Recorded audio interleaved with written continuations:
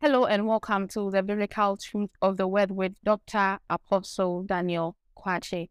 My name is Faustina Ojewa Ajiman.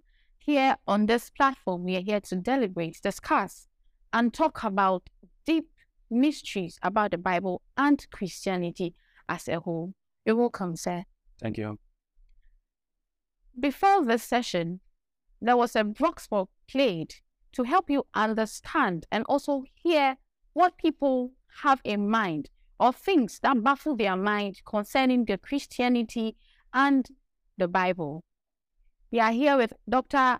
Apostle Daniel Kwache to help us relate this information and understanding to our viewers. You're welcome once again, sir. People usually have issues concerning the Bible. People say the Bible is not reliable. People say the Bible are stories written by people like us. But Christianity says the Bible was written by the Holy Spirit through people. So we want to know, how reliable is the Bible? Thank you very much. This is a brilliant question. It demands a lot of explanation for ordinary man's understanding. The question has to do with, is the Bible reliable? This question is baffling many people, even among Christians. Some of them are still contemplating whether the Bible or the scriptures are true words of God. Can we rely on it? And many other things. The Bible has a way of explaining itself. And before I continue, I will say that if there's any word that I could use, which is higher than reliable, I'd have used that one. The Bible is more than reliable in so many areas. For instance, if we want to deal with this question, then we have to look at the Bible, the internal reliable of the Bible and the external reliable of the Bible. What do I mean by that? The external reliable of the Bible has to do with other archaeological findings that confirms that the Bible is very authentic and beyond even the word authentic. In recent time, archaeology and historical information has helped to support the Bible that is more than reliable.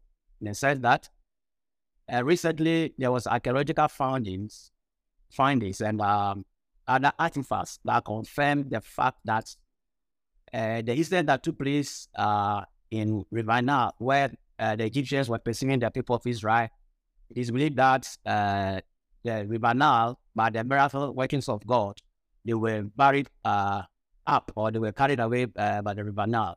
Recent archaeological finding confirmed that there were a group of people that went to the bank of River Jordan, River Nile, and they dig deep down, and they were able to discover a lot of chariots. And few research confirmed that these were chariots that the people of Israel, Egypt, were using to pursue the people of Israel. And it was drowned in the River Nile. This particular archaeological finding is a confirmation to the fact that the Bible is true and is reliable.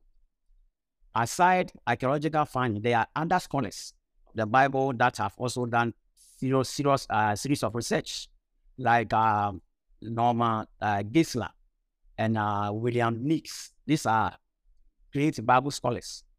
They have also confirmed that the New Testament alone is 99.5% reliable and accurate.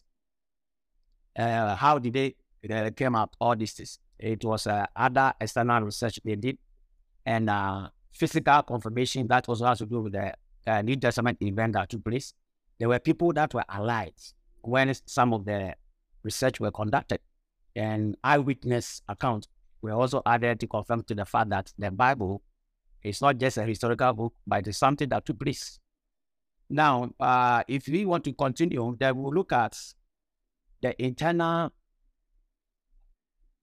dimension of the scriptures that's supposed to make everybody believe that it's reliable. That has to be the prophetic accuracy. And that is the big one. If you want to explain this one, it will take us a longer time. I don't know if I'm permitted to continue with that one.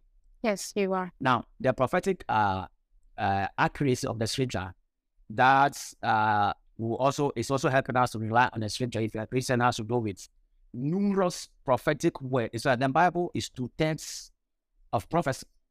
And these 2/3 of the prophecies, more than 70% have been fulfilled in our very eyes. For instance, we can talk about Isaiah, who prophesied about a virgin shall conceive, and he shall give birth to somebody who is called Emmanuel. Now, if you come to this to place somewhere, Isaiah chapter number 7, verse 14, that is about 700 years later, we saw it in Genesis, Matthew chapter 1, verse 23, that a virgin was conceived in Luke chapter 1, verse 26, when he had a daughter of Angel Gabriel. And it was announcement of the birth of Messiah, which the Bible prophecies has recorded it so many years back. And he did prophesy that this child that is going to be born is going to do this, not an ordinary person. Then in Matthew chapter 1, verse 23, we realize that the baby Jesus was born. And the Bible says that this is a confirmation from what the prophet spoke, that a virgin will give birth to a child and they'll call him Emmanuel. Now, Emmanuel, that was mentioned in the Old Testament, has to do with something very, very important we need to explain. From the original language, that is the Hebrew language, Emmanuel is a combination of three names. You will see it I-M-M-A-N-U-E-L from the Hebrew background. The English verse is E-M-M. Now, Emmanuel is a combination of three Hebrew words that has to do with in man, Elohim lives. This is a prophecy from Prophet Isaiah, giving information that one day God will come to this world and he will become a man, and they will call him Emmanuel. And 700 years later, a child was born and they call him Emmanuel. Aside that, where Jesus will be born was prophesied by a prophet called Micah, chapter 5, verse 2. He said, Ephrathah of Bethlehem is a small village, but out of this shall proceed the Messiah. They realized that in Genesis chapter 2 and Matthew chapter 2, when Herod realized that another king is born, he inquired from the people that have biblical knowledge that where did the Bible declare that the Messiah will be born? And they said Bethlehem. And that was exactly where he was born. So about more than 300 prophecies of the Old Testament and also the New Testament. And it is believed that mathematicians believe that it can never be a coincidence. And if we are going to rate it in probability dimension, I think that for this thing to be fulfilled, it has to do about 10 raised to the power 17. That would give us trillions of figures. It should not be possible, but more than 300 and more of the Old Testament scriptures have been fulfilled now very eyes. And right now, it's still fulfilling.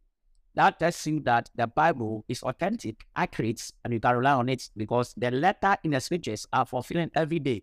And we are seeing it being fulfilled in our very eyes. And for that matter, the Bible is the word of God. You can rely on it and it will never fail. Okay.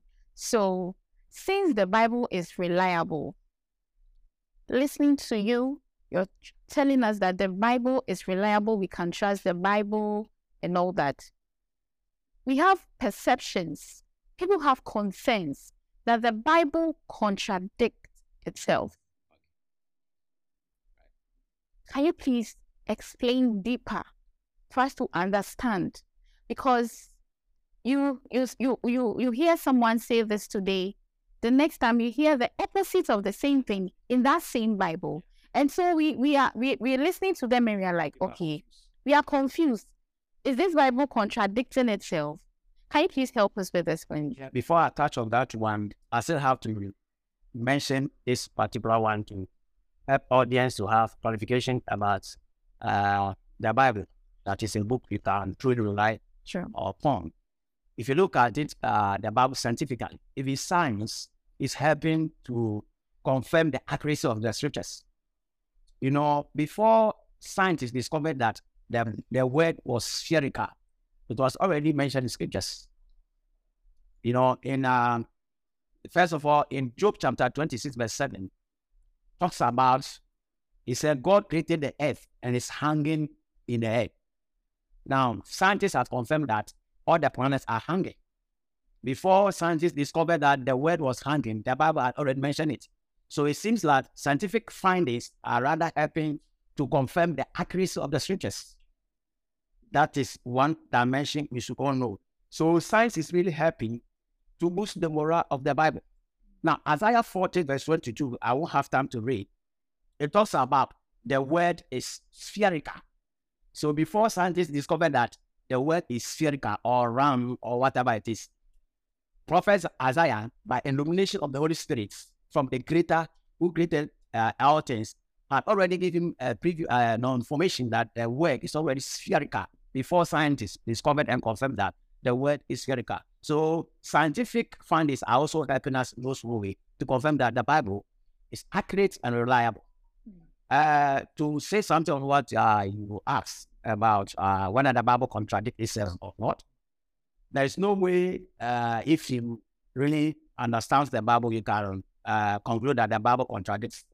It only contradicts itself in quotes when you don't understand the hermeneutical and the exegetical dimension of scriptures in terms of interpretation. Because what you are reading and you think it's contradicting itself or contradicting to another scripture somewhere might be your personal problem, because the Bible is a book everybody must read. But there are certain places called the gray area of the scriptures that demands learned people to break it down, because it's also a spiritual book. So if you look at a scripture like John 3:16 talks about, for God so loved the world. God loved the world. Then 1 John chapter 2 verse 50 also talks about, do not love the world. So if you compare these two scriptures, you might conclude that the Bible is contradicting itself. It has to do with interpretation. Now, the first one, John chapter 3 verse 16, that says, God so loved the world. And the other one is saying that do not love the world. Now, the crucial word and the striking word is the word world, W-O-R-L-D. Now, the first one in John chapter 3 verse 16, that word is different from the another word that is recorded in 1 John chapter, how do you call it? 1 John chapter 2 verse 15. So the first one that is in John chapter 3, that word, for God so loved the world, has to be called cosmos from the original language, the Greek word cosmos. Now, cosmos has to do with the people that lives in the world. Is that word, or the human beings that are in this planet, is what John 3:16 is referring to. For God so loved the world. It's not the planet, but human beings that live in that planet. But do not love the word, nor the things of the word. That one is aeons. Now, that particular word has to do with the systems and operations of this word that contradicts the scripture. The way people live their lives in the worldly realm is what that scripture is talking about. So if you don't know interpretation of these two scriptures, you might think that the Bible is contradicting itself. Because God is saying, for God is loving the word, and God is telling us we should not love the word. It contradicts itself, but it boils down to interpretation.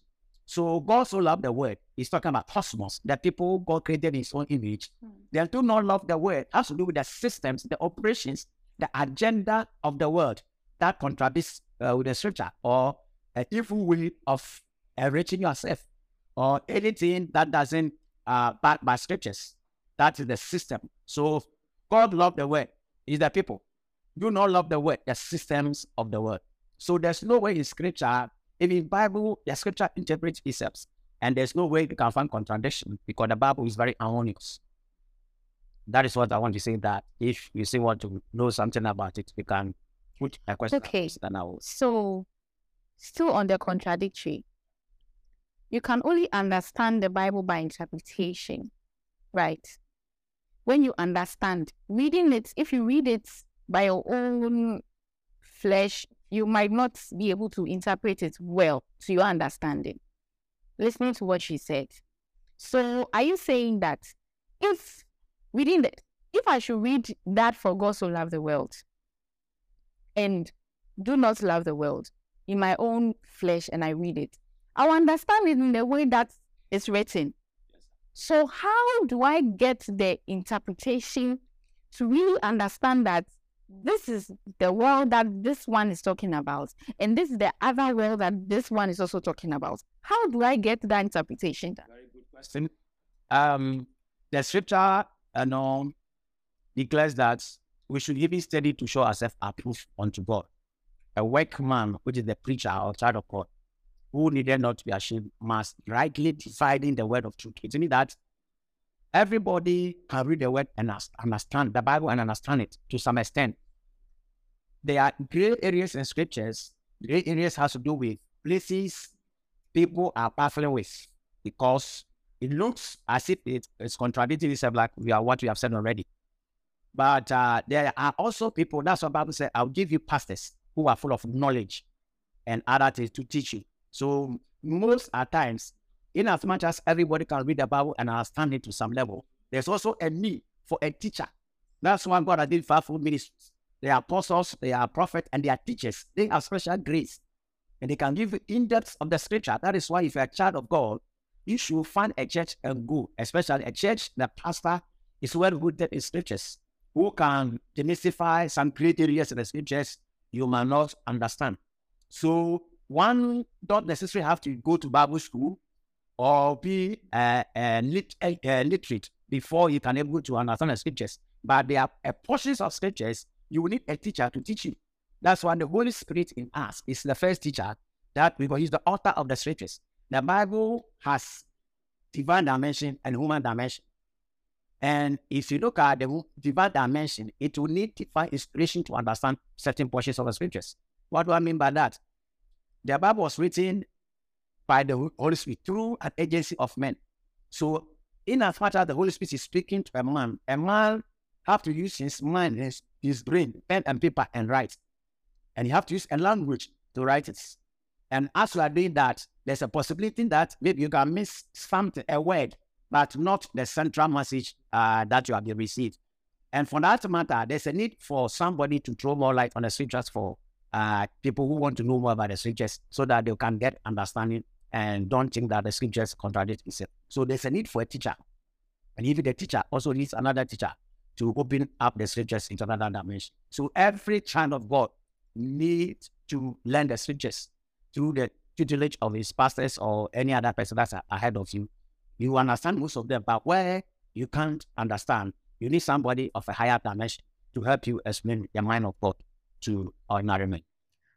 Okay, so how can we trust the teacher? The teacher is a human being. The teacher is like me.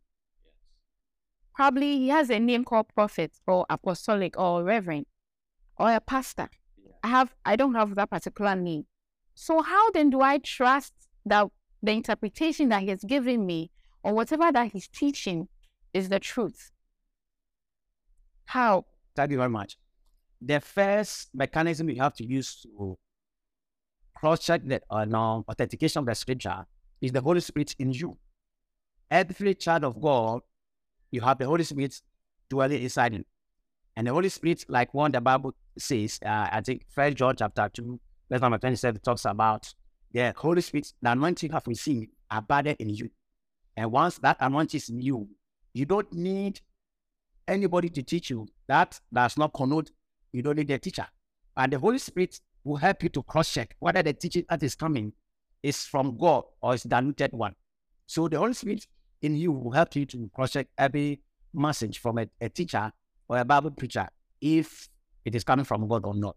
And it is a mechanism that is inbuilt in every child of God, and you should be able to make use of it. So the Holy Spirit in you is the right master, and that can cross-check the scriptures and let's appreciate whether it's authentic or not. So that means that no matter who you are, you still need the Holy Spirit to really interpret the word of God. Exactly. Even if you have a teacher, you still need the Holy Spirit. The Holy Spirit to confirm when the teacher is teaching is right or is giving you a wrong message. Please, your last words.